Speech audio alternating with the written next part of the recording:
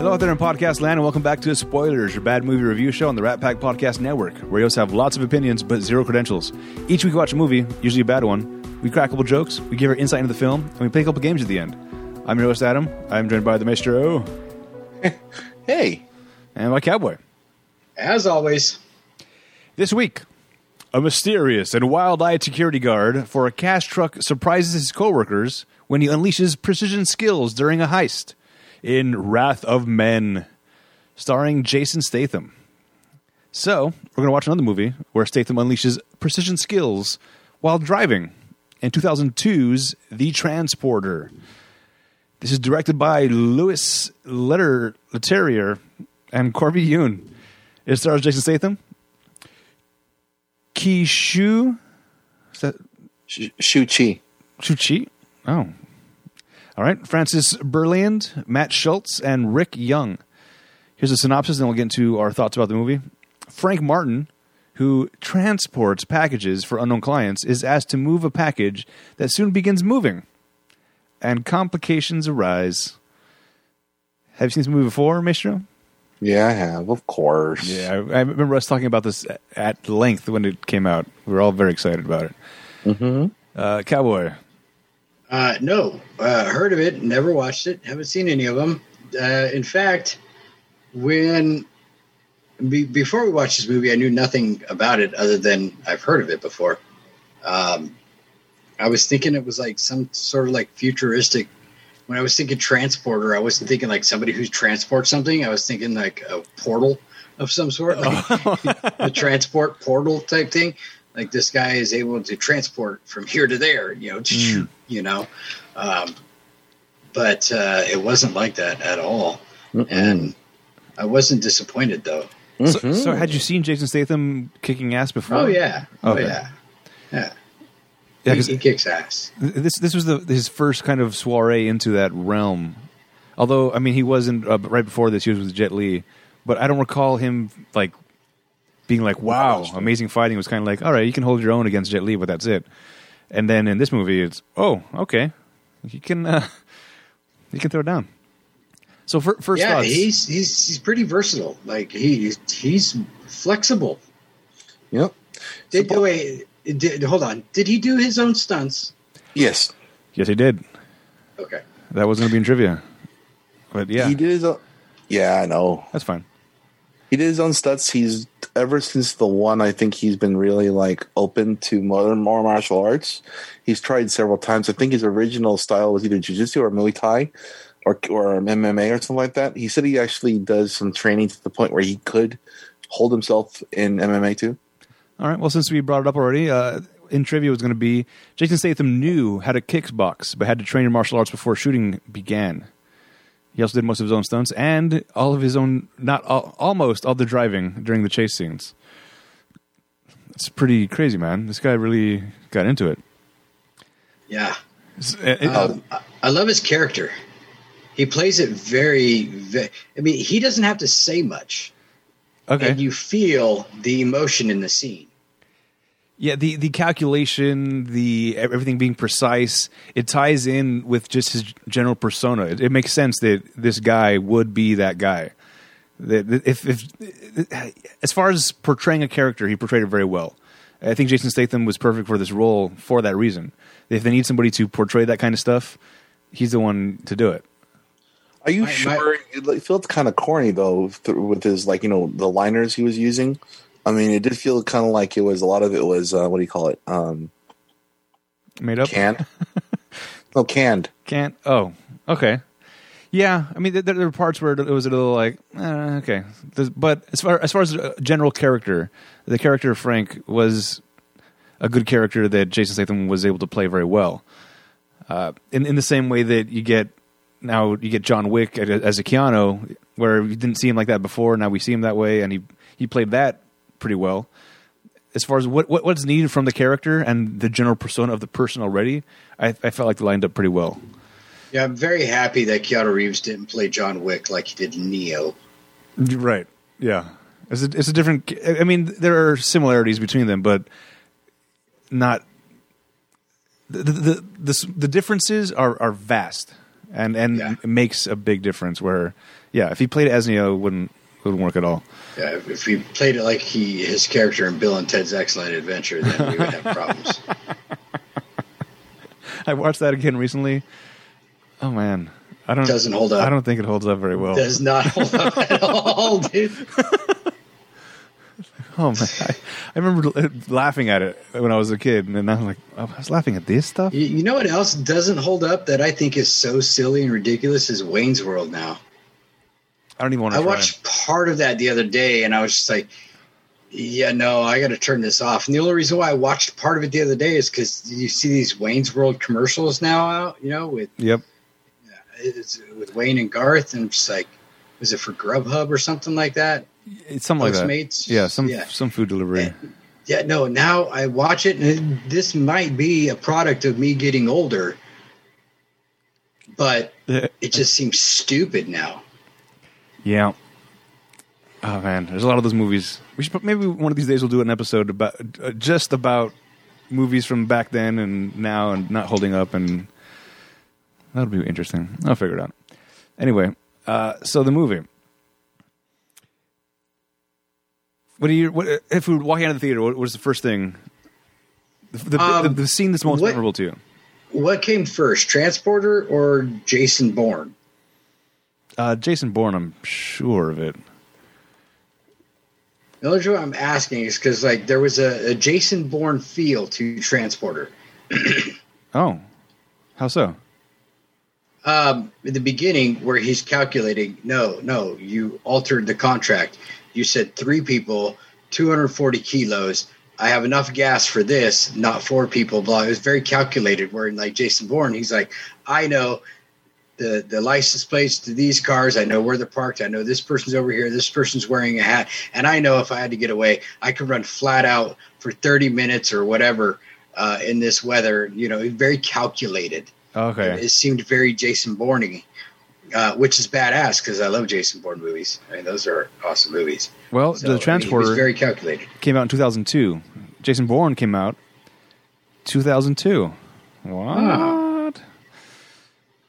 Yeah, that does make sense. But in this case, this is all about the car, where he's tuned into the car. Whereas I think Jason Bourne is his brain's on a different level, just overall.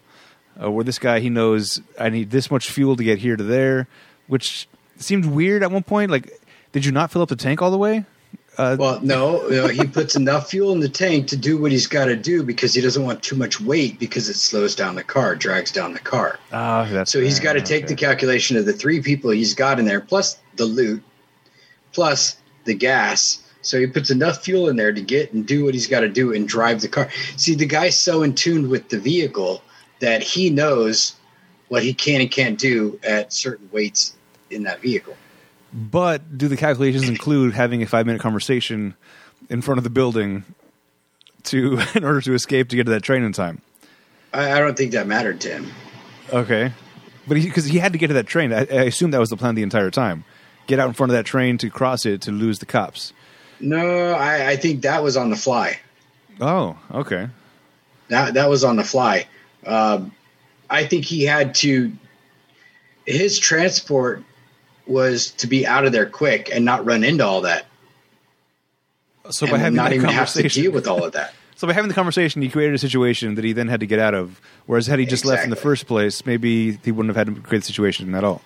But he knows his capabilities and his abilities and what he can and can't do. I mean, several times throughout the movie, the way they shot this movie, you see it kind of slows down, and it's like he's looking around, blah, blah, blah. He's calculating everything in his head on what he's going to do. It's like a chess match. He's thinking of 12 steps, 12 moves ahead of his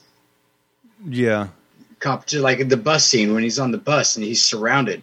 Like, it's almost like he had it all played out in his mind and just had to tweak a little bit here and there. Yeah. It was very precise choreography and movements, and everything he did looked very deliberate. In some cases, it almost looked too deliberate. That it almost seemed like he was waiting for a punch before he reacted, and that could just be editing or something. That you could. There were a couple times where I was able to tell they were doing choreography versus portraying that this is an actual fight.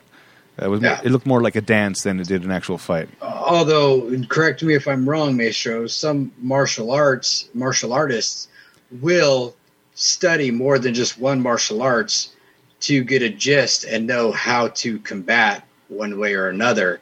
So they're also calculating as they're fighting, and it's a knowledge thing, knowing what could come to be prepared. Well, I mean, most martial artists, like, you know how like MMA is mainly set up with multiple types of martial arts, jiu-jitsu to kickboxing and boxing and stuff like that and so forth. Wait, but so it's not in MMA they're mixing different martial arts together? Yes. Oh, because that's what MMA stands for. I know you idiot. Son of a...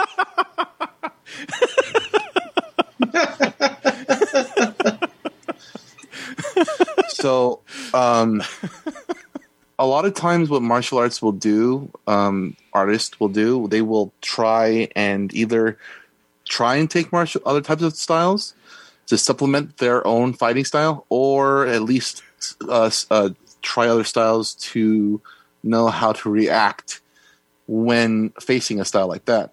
Basically to get yourself more well-rounded, or in at least expecting what's going to happen.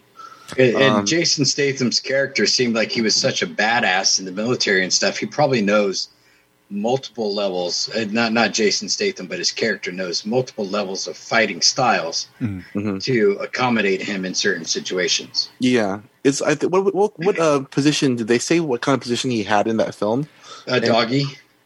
No, I don't believe they gave us his rank in the military. Yeah, no.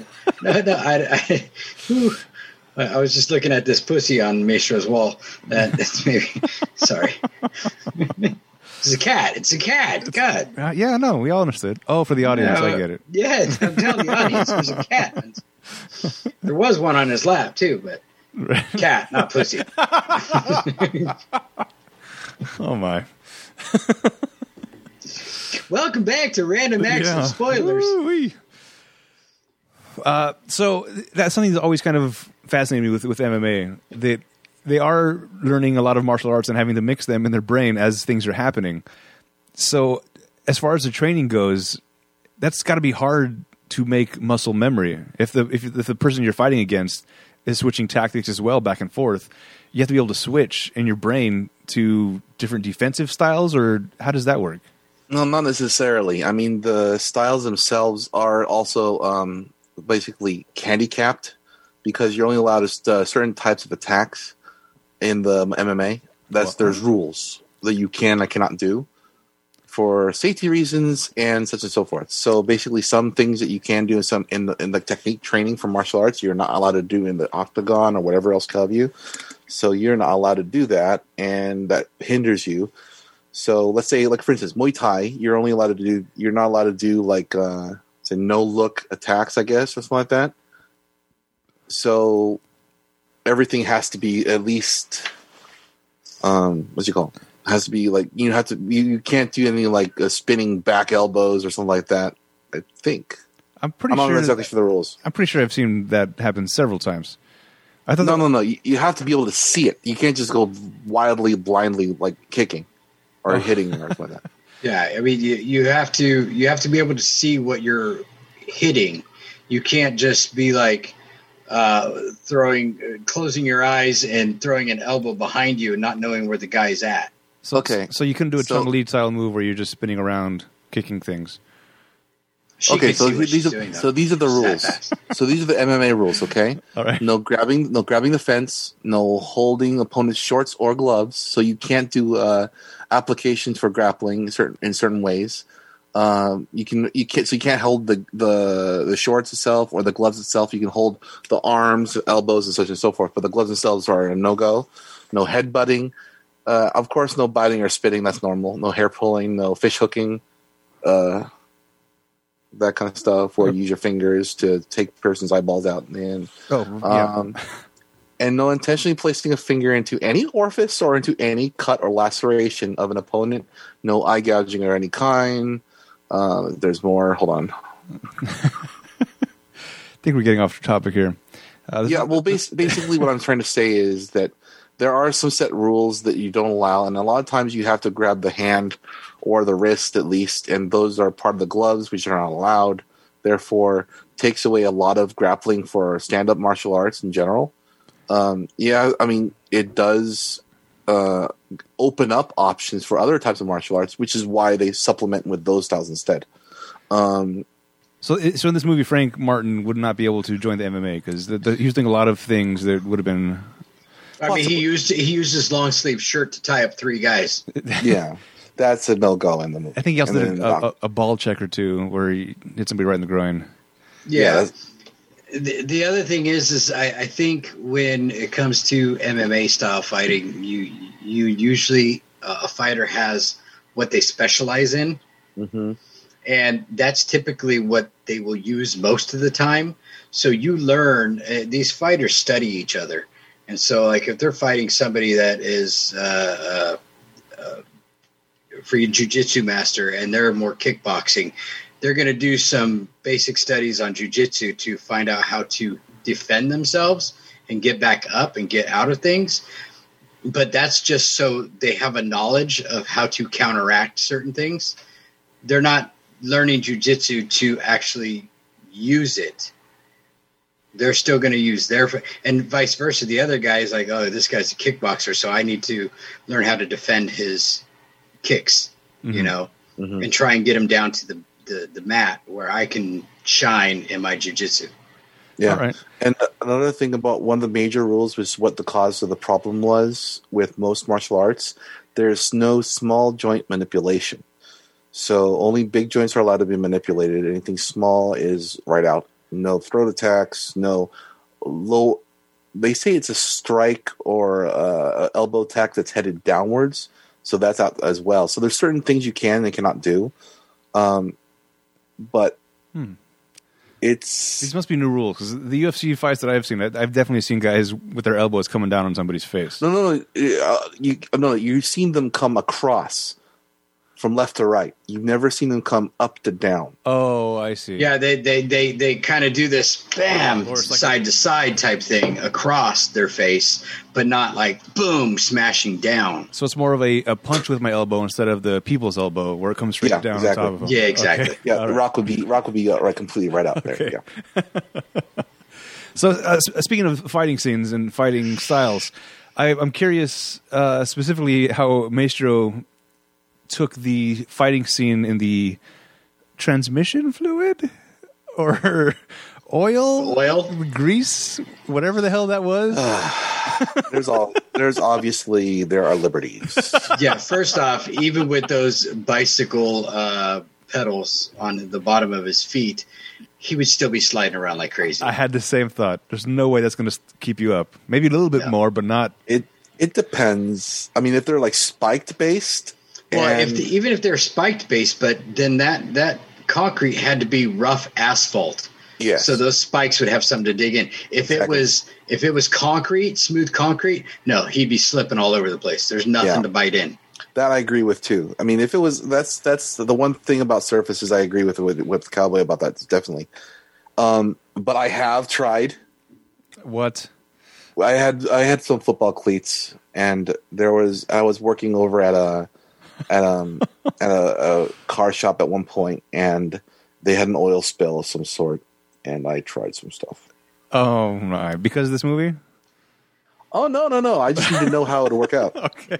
So did you slide on your belly across the oil, like flying 50 miles an hour, getting away from bullets firing at you? No, that like I said, liberties, my friend, liberties. That was the one scene that I was like, okay, yeah, this is kind of ridiculous, but I'm going to buy it because this movie is pretty cool. That whole scene to me was way out of control. Yeah. But it was also like, all right, whatever. Let's see how they do this. I guarantee you this is just an idea somebody had. Like, wouldn't it be cool if this happened? And like, all right, let's do it. I'm like, wow, come on. I mean, it still looks kind of cool, but it's also wildly ridiculous. I did like how he tried to give himself an advantage by dumping the oil on himself to make himself slippery so they couldn't grab him. Yeah. But that also bothered me, though, because up until this point, everyone's trying to punch each other, and now that he's covered in oil, now they're trying to grab him. Like that's switching their fighting style to the least effective way that they can fight the guy. Now that he's covered in oil, now I want to grab him and throw him. Well, but now I can't. Oh. Maybe they thought I was taffy and be sticky. Well, at that point, their fists didn't work anymore. So they needed to wait until their power regenerated so they can use their melee. Oh, I see. Oh, one thing I did notice, though, when you are slippery, like from sweat or from other things like such as blood, it actually does create a lubricant. So when they do punch you, you can slide off pretty well. Oh, so the hits aren't as effective? No, not as effective at all. Interesting. I guess that does make sense. The friction. I mean, you would literally have to be squared up with the guy, but if you punched and you were slightly at an angle, it would just graze off of them. There'd have to be a force behind it. If you were to like a straight punch, but he was like slight off at an angle, it would just boing, boing, off of the different distance.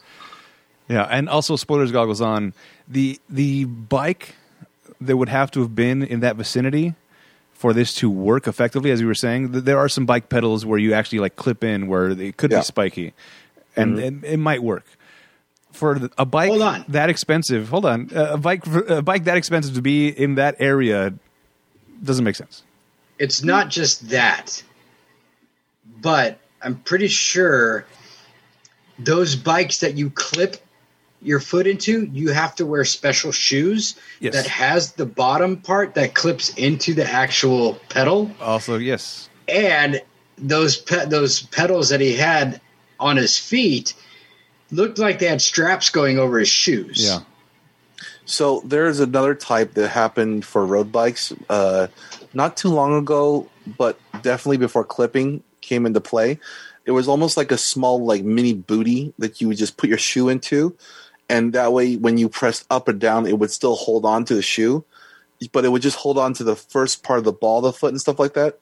And I think that's what he used. It wasn't just like a full-on, like, what do you call it, football cleat or anything like that. Right. You didn't need special shoes that locked into the pedal. Exactly. Okay. This one is just basically like a booty that's made out of metal. Okay, but even so, if somebody's working at a construction site of that nature, they're not riding that kind of bike to the construction site. In France, they might be. I mean, come on, Tour de France. I mean, so somebody is in the Tour de France that also has a side job as a construction worker? No. But back there, they do ride a lot more bikes than we do here in America. Yeah, and that specific booty-spaced bike is common at the time. Was commonly used. All right. Because this is before clipless came into play.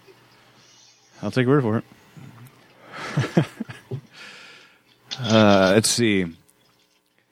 Was it just me, or did it sound like every time the French guy was? Yeah, I liked him. Was on? I like this character. I did enjoy it, and also what'd you say? What her name was? It's not Shu-Chi.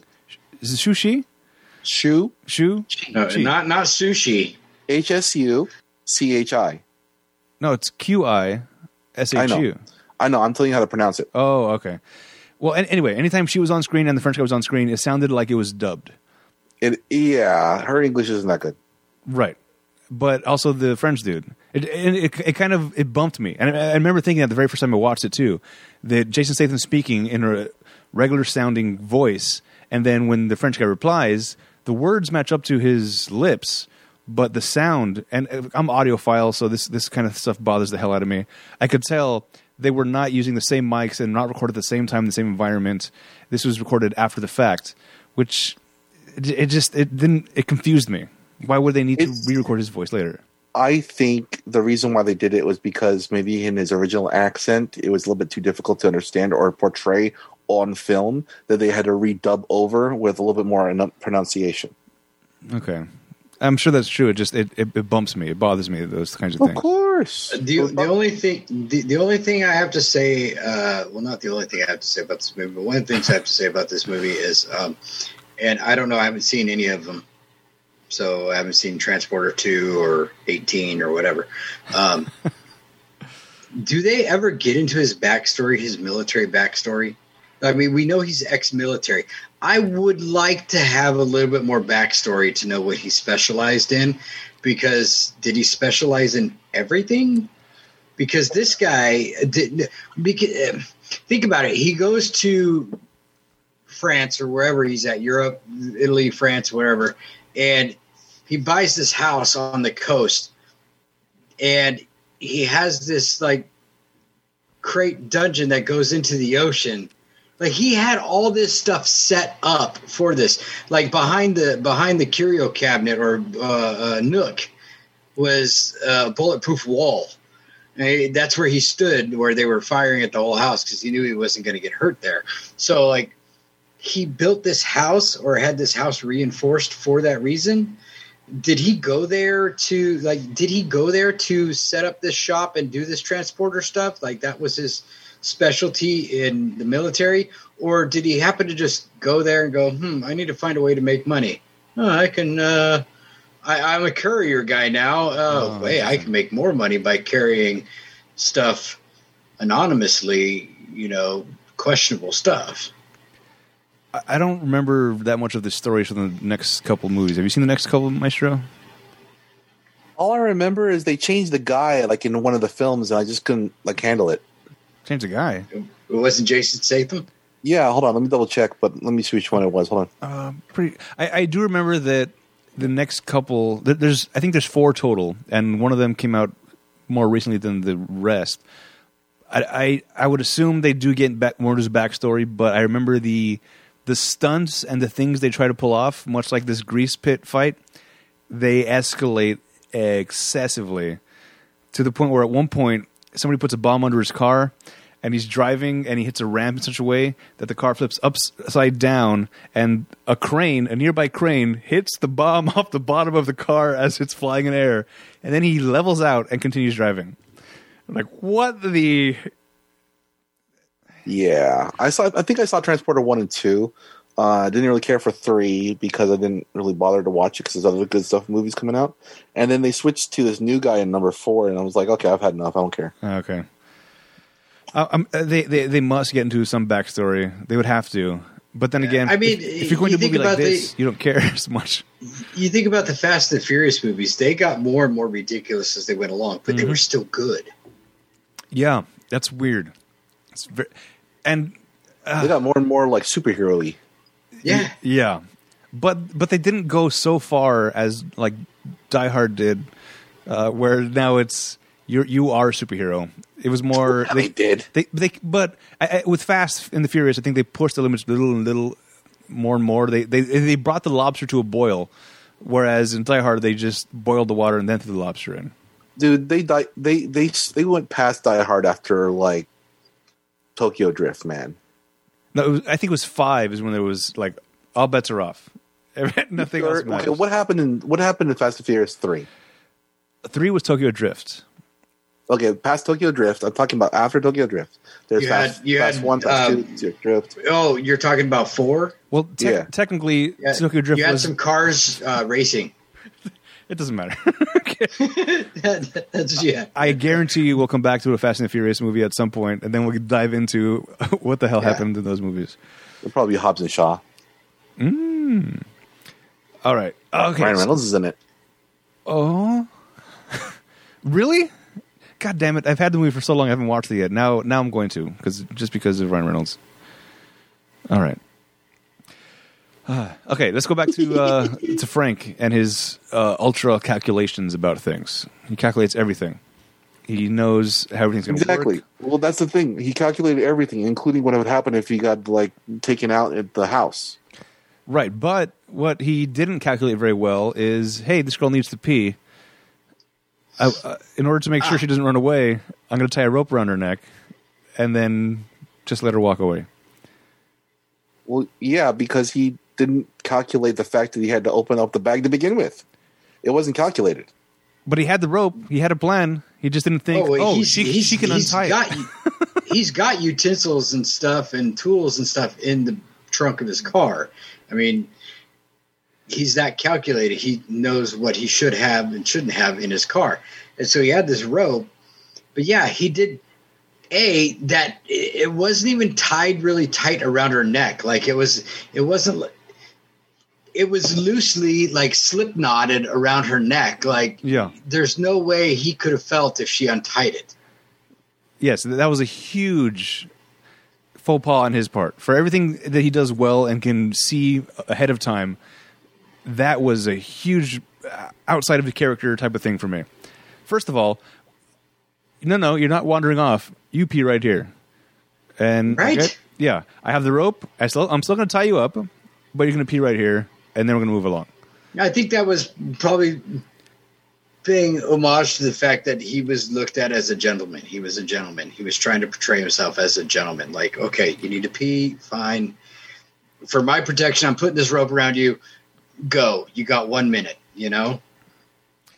Yeah. Go behind the bush over there. So I don't see. I'm going to be a gentleman, because even when she was like in that one scene where she was taking her clothes off after they got out of the ocean and they're in some stranger's house looking for dry clothes, he turned around and said, "Whoa, like what?" Like, yeah, he was taken back by that. It's like, dude, come on, you knew you were going to fuck her. But that part at least makes more sense to me, because you can be prepared for battle, but doesn't mean you're prepared for womanly things. So I can see getting caught off guard by something like that, but not, I'm going to let my prisoner temporarily leave. I've already broken a rule because he looked at the package, first of all. So I feel like I should be on extra high alert because of that, to make sure everything continues the way it should go. And then to just block out everything else, and also he cut the tape. That would be a dead giveaway when she gets back to them. Hey, why is that tape cut? We didn't. Well, see, I thought about this. Very carefully. When they got the package out of the trunk, it was still zipped up. They didn't see the tape. The guy who was getting the package delivered was skeptical of him. He's that type of person. He's very skeptical of everybody. He doesn't trust anybody. But he likes that guy. He likes that guy, right? But he's like, I like him, you know? So they hired him to deliver that package, which we know now is a bomb. Okay. Mm-hmm. He detonated it when he found out that he opened the package. It was supposed, I believe, if they believed he didn't open that package and didn't know and didn't see what was in the bag, you know, they wouldn't have detonated it. He would have delivered it. But it went off, and they set it off. It was remote access. When they found out that he actually did open the package, they didn't know he opened the package until they let her out and found the slit in the tape. Okay. Which is stupid. Stupid. Why would you put a slit in the tape, but then be taking the tape off and on later? You know, like, exactly. What's the point? He must have duct tape in the trunk. He must take that off, replace it with a new one. Well, yeah, he must have duct tape, but I have duct tape in my trunk. I'm not a transporter. Well, no, not only that, well, your other things, you're taking it off and on, and it's sticking. It does lose its stickiness because the oil's on your face and everything like that. But he's taking it off and on for a long time now. When you take it off the first time, it's not going to stick that well every time you stick it on. So what was the point? There was no point in putting a slice in that tape. No, there wasn't. It was, and that probably ultimately is what got him caught, was because it was a slice. All right. And then so the bomb blows up, and he's basically, his life is saved because he needs an extra Pepsi. Is the only reason he's alive. He's walking to the car. You know what? I think I need the Pepsi. Yeah, I'm thirsty. And then that's when the bomb blows up, and okay, now you guys are all screwed. Goes back to the house, steals a car, beats everybody up, and then leaves. And the girl's in the car, blah, blah, blah. Storyline. Now the house, when the house gets attacked, this is another issue I had with the movie. He's sitting there, or he's standing there with the girl, and it's too quiet. Yeah. I don't know what he's not hearing that sets him off, but something's about to happen. And then a missile gets fired. Hearing birds and stuff like that. Yeah, but the presence of people shuts the birds up. Well, yeah. I mean, you go into a backyard that has a whole bunch of birds. When you go out there, the birds are going to fly away. Yeah. Either they fly away or they just stop. Like crickets, they'll stop when they get close. Yeah. Okay, fine. The part that bothered me, and this is me nitpicking and spoilers goggling, I'm sure. Wait, hold on a second. Before you nitpick on it further. Okay. Is this the first time you actually heard about the fact that the things get silent when people come around and things go weird? I mean, this is probably like the umpteenth time. Understood, but from the distance that they were at, I don't think it would affect the noises that he would hear. I guess is what it comes down to. It seems they were far enough away that it wouldn't have disturbed the birds that live all over his property, I guess. Yeah, well, I mean, you think about it, though. If you're used to hearing, if you live in a place and you're used to certain sounds, for instance, if you live in a place where you're used to the house shaking and really loud noises because there's a train going behind your house, you kind of know those sounds. You kind of know those noises, right? Yeah. If a train didn't come by for hours after hours, and it's normally when trains come by, wouldn't you think something's odd? Something's off? I guess so. And actually, this is weird. This happened this last weekend. I had somebody over to the house, and they heard a train off in the distance, and I never heard that train. They asked me, "Are you close to a train track?" There is one a couple miles that way, but you can't hear from here. And then, like, oh, yeah, I guess you can hear. I can hear. I live down the hill from you. You're up the top of the hill. Sorry, I bow to you. I hear them in the distance, and I'm closer to the train tracks than you are. Yes, I'm about a mile away from them. But before I lived here, I lived on the train tracks. So yeah, pretty much. So almost under. Yeah, the house shaking and the sounds, that was, yes, I know a train's here. Now that I'm over here, if the house isn't shaking, there's no train. So you got so used to the noise in the field. Well, I don't hear it, you know. I mean, even when the back door is open, I don't hear it. But, you know, my son goes, "What's that noise?" I'm like, "What are you talking about?" He's like, "That noise." I'm like, "Oh, that's a train." He's like, "We live by train tracks." I'm like, "Well, it's a mile away. You hear it in the distance." But I've never paid any attention to it because it's not like in the forefront right in front of you. Then again, we don't have military training and are transporting people for a living and pay attention to those kinds of things. Speak for yourself. Cowboy's my alter ego. Oh. All right, so... I was a Power Rangers before. Which color? Rainbow. I was going to guess pink. That's my favorite color. Pink is my favorite obsession. Sorry. Pink and it was love at first. All right. So there was the house getting attacked bothered me tremendously. It feels like it. I mean, this is like about 20 minutes in, and you're still talking about the house? You sidetracked me. You said if you're... doesn't matter. Moving on. Rocket gets fired at the house. Explosion.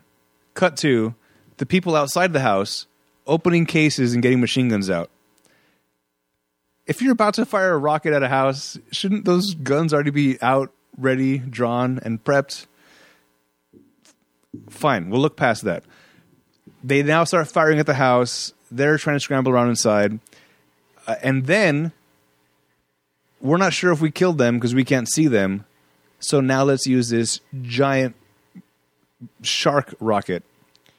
Why don't you start with that? They shot 3 rockets at the house, let's be honest. Yes, but... Why do you need to shoot hundreds of rounds of bullets into a house if you're just going to explode the fucking house up with 3 rockets? Or because the last rocket seemed to me to be the grand finale. It was a giant rocket that exploded the entire house. So if you start with that, you need only one person to go. Maybe the animals and the birds and the insects won't be quiet if one person's there. And there's 1,000 people firing guns and multiple smaller rockets versus this one rocket that explodes the entire house. Why not start with a big rocket? Because it has to do with the ego of the guy. The ego of the guy wanted to make sure he was dead because they tried to kill him before, and he came back. And he wanted to see for himself, and he wanted to be part of it. And it was an ego trip. Look what I got. I got all these guns. All this, don't fuck with me. I'm going to kill you. You're dead. So what you're trying to say is the guy that brought out the rocket launcher was the guy that was only allowed with the rocket launcher because he liked the rocket launcher? I don't know. It seemed excessive. Well, come on, man. I mean, like the first time you meet the guy, like, I like him. He's already excessive to begin with. Oh, yeah. He's way over the top. Yeah, exactly. I mean, like, you wouldn't expect it not to happen. I mean, it was pretty much like set in stone from the very beginning. Yeah. All right. Let's move on a little bit further into the movie.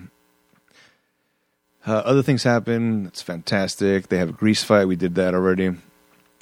Now, there's a part where he uses a human shield as he's getting shot at and then falls out the back of a window into the water. This is after the grease fight. Yes. So now he's underwater, getting shot at from above now. And he still has this other corpse he's using as a body shield that has been riddled with bullets. He then uses the oxygen from this corpse to get he reverse CPR sucks out his last breath. Right. If he's riddled with holes already and dead, I don't think there's air in the oxygen anymore. There still could be air in the lungs. If it was punctured, it still would be in the cavity, probably. If you're not careful with the body, it creates gas and holds air in anyways. Yeah, I mean, not only that, but I don't think your lungs are like a balloon where it gets shot and goes and it escapes like that. It doesn't go. It goes, water and blood seeping in. I honestly don't know enough about this except for the fact the way the lungs work. If a lung is punctured, the air will reach into the chest cavity and it will flatten the lungs, creating an air pocket. That's my guess. That's the reason why what you do is when you have a person with a deflated lung, you have them take a syringe and suck out the air so the inflation of the lung can happen again. But that is because the body is still working and trying to inflate the lung. That's why when you create a hole, your body is doing the work to reinflate it again. Oh, I understand, but I think there's air in the chest cavity already from the deflation of the lung itself from being no longer available. It's a possibility, but it's so far-fetched to begin with. There's plenty of ventilation in the lungs from all the bullets and now the water surrounding it. It's possible. I mean, like, I don't know exactly. I don't think water rushes in like they do if it was glass. I'm not exactly sure how it works. All I know is that when you do shoot somebody, it doesn't exactly create a hole that can get air to go in and out. I don't see that happening because the flesh covers in behind it unless it's exploded from like a short round where everything just goes everywhere. I mean, I was kind of a little bothered with this scene too, but I also was intrigued by it because at first when he did that,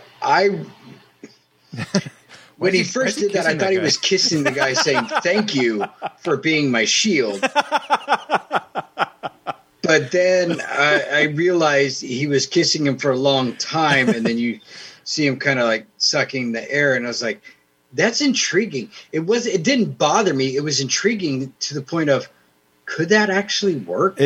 Exactly. It was fascinating, but then everything else creeped in. Like, I think his lungs would be collapsed. There'd be holes in the lungs. It'd be full of liquids and not oxygen. But it's smart. It's a smart thing to do. If it actually could work, and I'm not a botanist, so I don't know if it actually could work, but maybe we'll talk to one someday. So anyway, he escapes, and now he's going to come back for revenge. He knows where the girl is, in a truck of some kind, so he now skydives onto a truck, which has its issues, but let's not focus on them. the other biggest problem is when he fights with the main bad guy, the one that likes him. I like this guy. They're fighting in the cab of the truck as it's speeding down the highway. Unless this truck has the best, and not only the best, but also a computer-generated AI system to control the alignment of this truck, there's no way the truck could have kept going. Because there was even points where one of them reached out and grabbed the wheel for stabilization to pull themselves back up from whatever they were doing, which would have turned the truck completely off track and way off the road. And there's reclining. This cab, depending on where you grab the wheel. If you're grabbing it to pull yourself up, you're turning it. I guess if you grab it at the top, maybe. I'm pretty sure it was at the side at multiple points. Just that whole fight scene to me was wildly unbelievable. But at this point, we've already seen him grease fighting and all these other things, so who cares? Oh, but then also, at one point, the guy pulls what I assume is the emergency brake that throws him out of the car and then releases the brake, which then makes the car go faster. I think they confuse this car with a cockpit in which you are accelerating and decelerating. And then he's under the truck. The whole semi-fight scene and everything, I didn't like at all.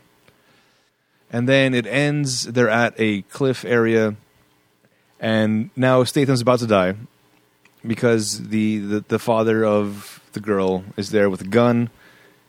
You see him grab a rock, and then he's at gunpoint with a rock in his hand behind his back and doesn't get used. So what was the point of that rock? What was the point of all of that? I think it was suspense. I think that scene was made to throw you off. Like you're expecting him to do something with that rock. And it was trying to throw you off, like you weren't expecting the girl to shoot her father. They tried to make it suspenseful because there was gunfire and she's screaming in the background, right?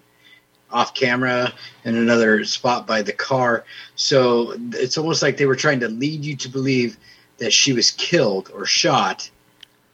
Right. And then he was going to do something with this rock, and then she ends up killing the father. It was supposed to, I think they were trying to make it this holy shit moment, like, and it, yeah, no, I saw it coming a mile away. That scene is so overplayed in every movie ever, where, I'm about to get shot, you hear the gunshot, and then the person behind him is revealed. Oh no, I'm the one that fired the shot. They need to stop doing those in movies. It's too much. It's too much. It's too predictable. Yeah, it's been done too many times.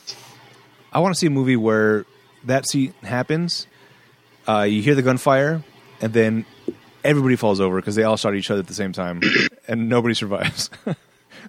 Then that was in X-Men. Was the one Days of Future Past? What scene is that? I don't remember that scene. The Quicksilver scene, man. Oh yeah, no, okay, but Quicksilver survived, and all the good guys survived.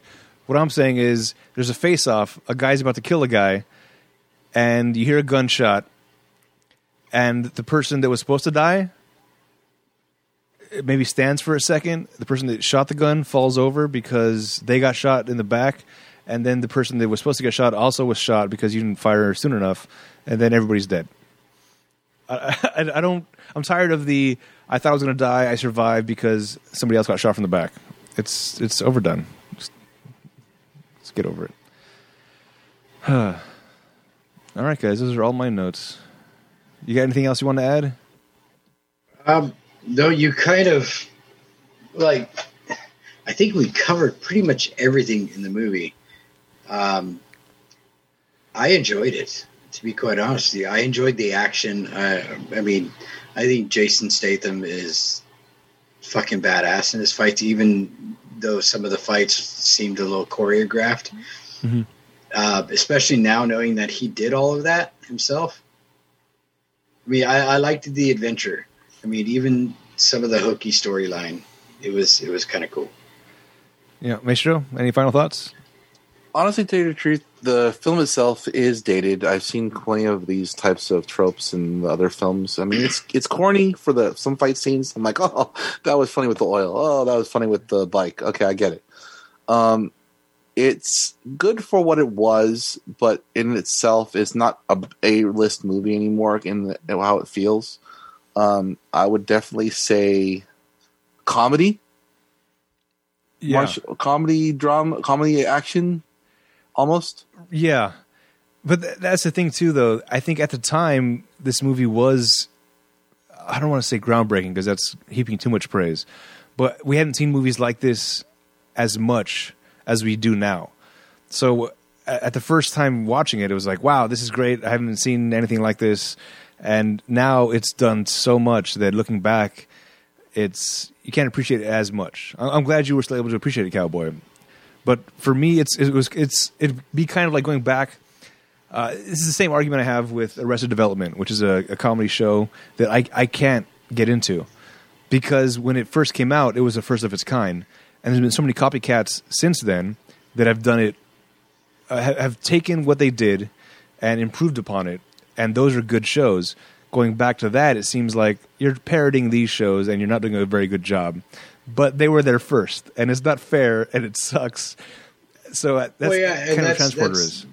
That's the hard thing about doing a movie review show now on older movies. Mm-hmm. I mean, when Transporter came out in 2002, this was probably a badass fucking movie. Absolutely, it was. You know, it was like, and then you go and watch it. I mean, it's sort of like when I saw Howard the Duck the first time. That was, woo, that was a great movie. You know, Howard the Duck, by the way, in the archives, we reviewed it recently. If you want to check that episode out, there's many movies. No, you picked many movies we've done. Yeah. Where we've liked the movie the first time we saw it, but that was back in 2002 or 1990 something. You know, where that was practically groundbreaking, you know? Yep. I mean, you haven't seen movies like that. And now we're older. We've seen all these movies. We've seen movies like this. It's like seeing Bloodsport or, you know. Yeah. That was badass. We've seen a lot better movies now that have been the same premise, so it's like kind of... That's the good and bad thing about movies in general, and the way things have been going, moving forward. At the time, there wasn't a lot of options. Now there's unlimited options, so the quality is going way up. So we're seeing a bunch of good movies now based on these shitty movies from back in the day, and they're improving upon everything. And now they know how to make good movies based on the same exact thing that we've seen growing up. And now looking back at them, now they suck. Because we've perfected it. For instance, the first Mortal Kombat. I was so excited to see that. Oh, my God. Great movie. I loved it, right? It was like, oh, it's cool. I don't know how much of that was nostalgia because I played the game growing up, and I was just excited to see that. But the new Mortal Kombat kicks the shit out of that one. That's what I keep hearing. I have yet to watch it, but you and Maestro both watched it. So you want to give a little mini review of Mortal Kombat? Switching movies? Okay. Cowboy, I would like you to go first because I will ruin you. No, that's fine. I already know your take on it. I don't know much of the storyline when it comes to Mortal Kombat. I actually thoroughly enjoyed it as a comparable movie to the original Mortal Kombat. I liked the gore that was in it. There's gore. I liked. Nice. Oh, dude! I mean, dude. It's freak. People get sawed in half. It's fucking badass. I really enjoyed it. I don't care what Maestro has to say about it. He can be critical about it all he wants. I mean, that's why everybody has their own opinions. I want to watch it again just because, shoot, I loved it. All right, Maestro, what do you got to say? I like the story. Okay, so the story itself, interesting take on it, because like in the first film, it was all about like following the rules, Mortal Kombat, every generation, blah blah blah blah blah. Now, Also, by the way, without spoilers. oh, Yeah, just overall thoughts about it. oh crap. Okay. Okay, this takes away a lot of what I said. Okay, all right. The action sequences were okay. I mean, they were gory. They were more in depth than the originals, and I found that was the things that they would do for each character. I enjoyed because it was a little bit of different of a take on how you would expect their character to be, but there was enough what's it called, fan service to see that that's what they were going for, and that's a nice rendition. That's interesting. Oh, okay. I didn't like the storyline. I thought it was flaccid, honestly. So for a non-Mortal Kombat playing person, do you think they would enjoy this movie? Not unless they like gore. Okay. And for a Mortal Kombat liking person?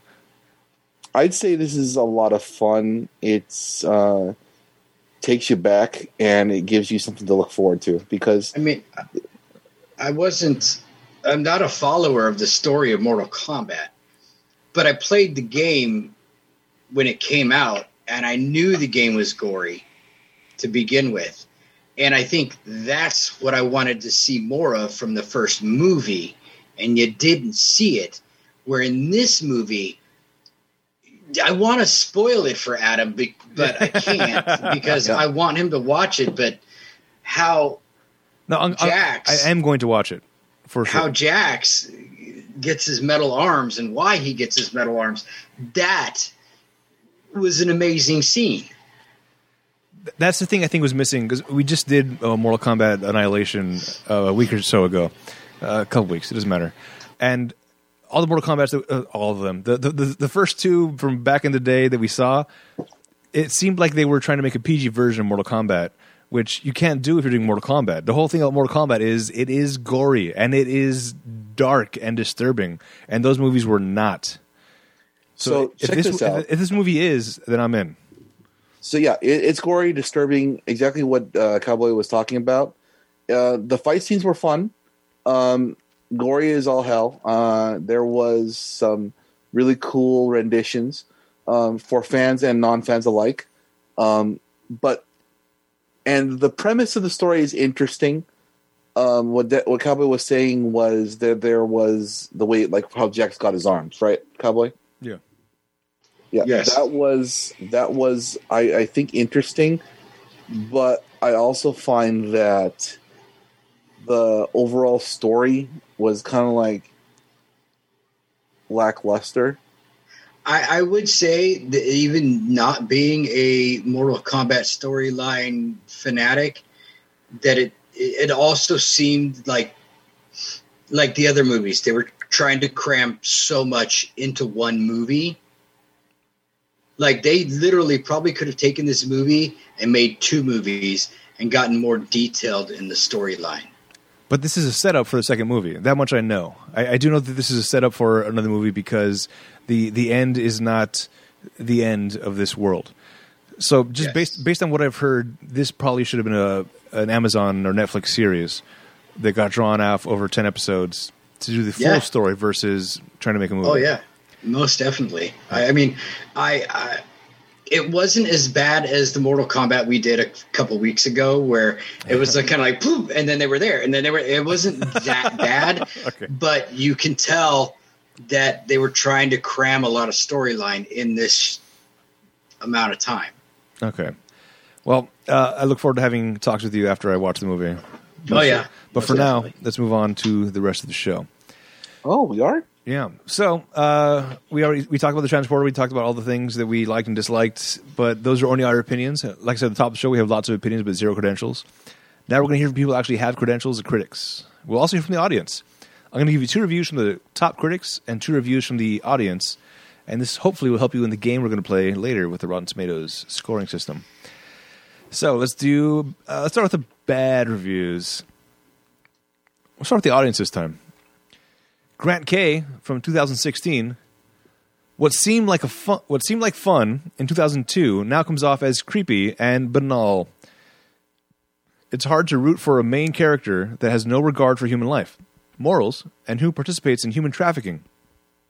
His character also comes off as a socially stunted, socially stunted would-be rapist. And this movie is set in the heart of upper-class France. Why the fuck is everyone speaking English? Interesting. True Dirt F from 2010. Statham's acting is mediocre. All he does is act like a tough guy who can do it all. How hard is that? Not hard if Seagal can do it. The action has been seen before in pretty much every other action film. Guns, explosions, fighting, and more guns. What's new? The plot is mediocre, just a typical action movie plot. The only thing that makes the transporter stand out is the car chase scenes. The car chase scenes were well executed and keep this movie from being a total failure. All right. The audience. Good reviews. Stephen B. from 2020. Absolutely awesome action flick. One of the reasons 2002 to 2003 were just great years for movies. Maybe the best car chase scenes as a starting point, but more importantly, a fast-paced and intelligent plot with enough twists. V, well directed and executed. There's a reason Statham became a household name after this one. I think the V stood for very well directed and executed. That's all right. I agree. Maybe the copy and paste didn't work. I don't know. I don't know what you're talking about. Jada Pie C from 2010. Terrific action film. I love the transporter's rules. 1, once the deal is made, it cannot be changed. 2, no names. 3, never look in the package. 4, never be blinded by personal feelings. 5, always finish with a kill. But in this film, he seems to break them all, which ends up in him having fights, which are at times stupid. It's him against 10 other guys, but for some reason, it's one of the times where you can fight him, leaving the rest of the guys moving about bizarrely. Good watch anyway. All right. That was a 5-star review. Okay. So, let's play the Rotten Tomatoes game. This is the part of the show where I give you guys a chance to guess the Rotten Tomatoes score. If you're not familiar with the scoring system, it's an average score from 0 to 100 amongst the critics and the audience. 0 to 59 is rotten, 60 to 84 is fresh, 85 and up certified fresh. Based on those 2 good and bad reviews from the audience, what do you think the audience rated this movie? I'll let you go first there, Maestro. Very good, sir. I shall go for 37. 52. Oh, my. The audience has this movie as fresh. Oh, wow. 73. Wow. The exact opposite of Maestro's 37. All right. Top critics. He's dyslexic, dude. Oh, right. I forgot to take that into account. Good reviews from the top critics. From Empire Magazine from 2003. Statham impresses in a movie that is simultaneously the best, the fight scenes, and worst, everything else. Action movie of the year. Destined for drunken Friday night rental heaven. Eleanor Ringel from Atlantic Journal-Constitution from 2002. The chases and explosions get a little, well, more than a little, ludicrous. But the cool premise is still very cool. Bad reviews from the top critics. This is from Time Out from 2006. The acting may be shoddy, the plot nonsense, and the dialogue clunky, but the fighting is exquisitely done. Inattentive, athletic, fun, stylish, and tight. It's everything the rest of the film isn't. Merritt Ingham from the Austin Chronicle from 2003. Like the longest BMW feature Guy Ritchie never made, this action yarn is a slick, sexy little package with fast cars, big explosions, dazzling locations in the south of France. A trip-hop score and about as much plot to fill a thimble. All right. Good and bad reviews from the top critics. What do you think they rated this movie on Rotten Tomatoes? Your turn, cowboy. 65. Ooh, a strong number. 73, 65. I would say 70. The critics rated this movie rotten at 54%. Wow. Splitting the difference, you guys. Mm-hmm. Paul Giamatti and Gary Oldman were not in this film. We like to play this little game where we put Paul Giamatti and Gary Oldman in the movie, replacing other characters, because generally they make movies better. So if you had to take somebody out of this movie and replace them with Paul Giamatti or Gary Oldman, who would it be?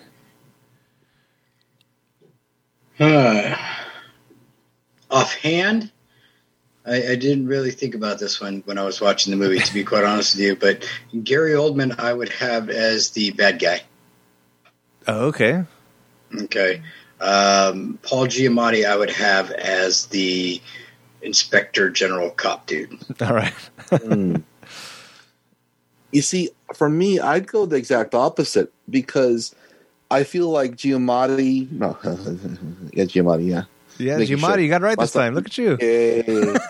I feel like Giamatti would have much more of a cartoony, crazy, funny guy for a bad guy because I've seen him do it in the past. And the last time I saw Oldman do that in, I think it was The Hitman's Bodyguard, it just kind of felt wrong. I like to see him more. He plays better serious at roles, I think. Yeah, I think I'm with Maestro with this one. And I think it's because of Shoot 'Em Up, where Giamatti basically did play the bad guy. And he did it so well. But it was supposed to be a comedy. And Gary Oldman as the French detective, he could do the accent. He could do the whole, he can embody it all. But yeah, those aren't real characters you can take out. Like I said, I didn't put too much thought into it. You know, every single time I forget about this until I start reading it. Then I'm like, oh shit, I got to figure this out in my head. That's exactly what I did this time. Normally I'm on it. I'm like watching the movie, trying to think of who I would want to put in there. And I usually come up with good ones because I'm thinking about it throughout the whole movie. But this time, I totally forgot. You know, I think before we start recording, I'm going to remind you guys, Paul Giamatti, Gary Oldman. That's all. And then we'll get into the podcast so it can be ruminating. All right, now it's time for trivia. It's a part of the show where I give you guys little bits of factual information you may not know about the movie. I already told you about his martial arts stuff, so the trailer for this film showed Frank deflecting a missile with a tea tray. In the same scene in the film, the assault on Frank's house, there was no sign of this in the released version. It was taken out because Jason Statham requested that it be taken out because he didn't think audiences would believe it.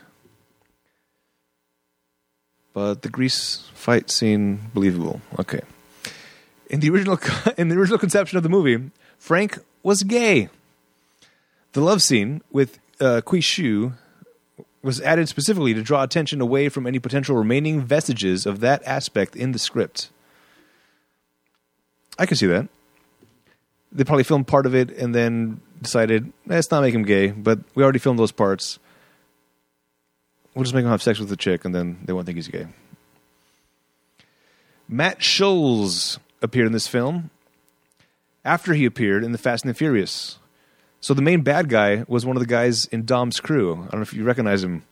He's kind of the dicky guy that was giving Paul Walker. He was always giving Paul Walker shit at the beginning of Fast and Furious. That was this bad guy. Anyway, he went on to then reprise his role in Fast 5, 2011. Jason Statham plays the villain in The Furious 7 in 2015. So they're back at it again. Money makes the world go round. We want to put this film into perspective with other films that were released this year so we get a feel financially how it held up to its peers. The budget for this film, $21 million. What do you think this grossed worldwide in the U.S. and foreign box offices combined? Ooh. Seeing how it got a 73 on the Rotten Tomato scores for the audience, 89. 89 million, all right. Maestro? 120. Well, they got my $7. Yay! That much. In the U.S., this grossed $25.3 million. In the foreign box office, it grossed $18.6 million. Wow. Total worldwide gross is 43.9. I am so off today. I swept the board. All right. First time in a long time that's happened. Right? This film debuted on October 11th, 2002 with $9.1 million. This was the 103rd highest grossing film of 2002. Number one that year was, I think, the first time on the big screen that we saw the Spider-Man. What, you talking about the, what's his name? Tobey Maguire Tobey Spider-Man? Maguire, yes. I believe that was the Spider-Man. Spider-Man, I'm sorry. I misread it. Right. Okay. Oops. You may have noticed a time or two that one of us, mostly me, has made some kind of error during the podcast. So to make myself feel better, I'm going to tell you a few times where the movie also made some kind of error. Because Po Buddy's perfect. At the start of the oil scene in the bus depot, one of the first people to attack Frank already has oil on his top before anyone lands in any oil. This is probably because it was from an earlier take. The hole in Lau's duct-taped mouth disappears and reappears between shots. Sloppy. During the truck chase, the convoy runs the same section of highway over and over again. I didn't catch that one. When Frank is talking to Inspector Marconi, Marconi refers to his car as a 1999 black BMW 765, but when Frank talks about it later, he refers to it as a 735. I don't know what the difference is between those cars. Say the numbers again. 765 and 735. Okay. I think honestly 735 and 65 are just models, type A or type B, I'm guessing, but I'm not exactly sure. Yeah, I don't know. Doesn't matter. That was The Transporter from 2002, directed by Louis Leterrier and Corey Yoon. Check out our website, ratpackpodcast.com/spoilers. Follow us on Twitter, Facebook, and Instagram @SpoilersShow. Check out and subscribe to our YouTube channel, Rat Pack Productions. Write to us via email at spoilers@ratpack.productions for any questions, opinions, and movie requests. Please also rate and review the show on Apple Podcasts so it helps us in the rankings. If you leave us a review and a recommendation, that movie goes to the top of our list. Watch it before any other movie. Next week, a movie that was directed by Zack Snyder about a zombie outbreak in Las Vegas comes out. A group of mercenaries take the ultimate gamble, venturing into the quarantine zone to pull off the greatest heist ever attempted in Army of the Dead. And this has Bautista, which was in Guardians of the Galaxy as not Kronk. Damn it. Drax? Whatever. So, we're going to watch a different Zack Snyder movie that also deals with zombies. I believe this is the movie that put Zack Snyder on the map from 2004, Dawn of the Dead. Wait, Dawn of the Dead, like the original Dawn of the Dead? Nope, 2004's Dawn of the Dead. This one has Marcellus Wallace in it, and Mekhi Phifer, and some other people. Everybody's taking refuge in a mall, basically. I know you've seen it. I'm sure you've seen it, Maestro. But, yeah, so watch Dawn of the Dead for next week's episode. Until next time, I am Adam. I am... What? Until next time, I'm Adam. There's Maestro and Cowboy. See you next time. Bye.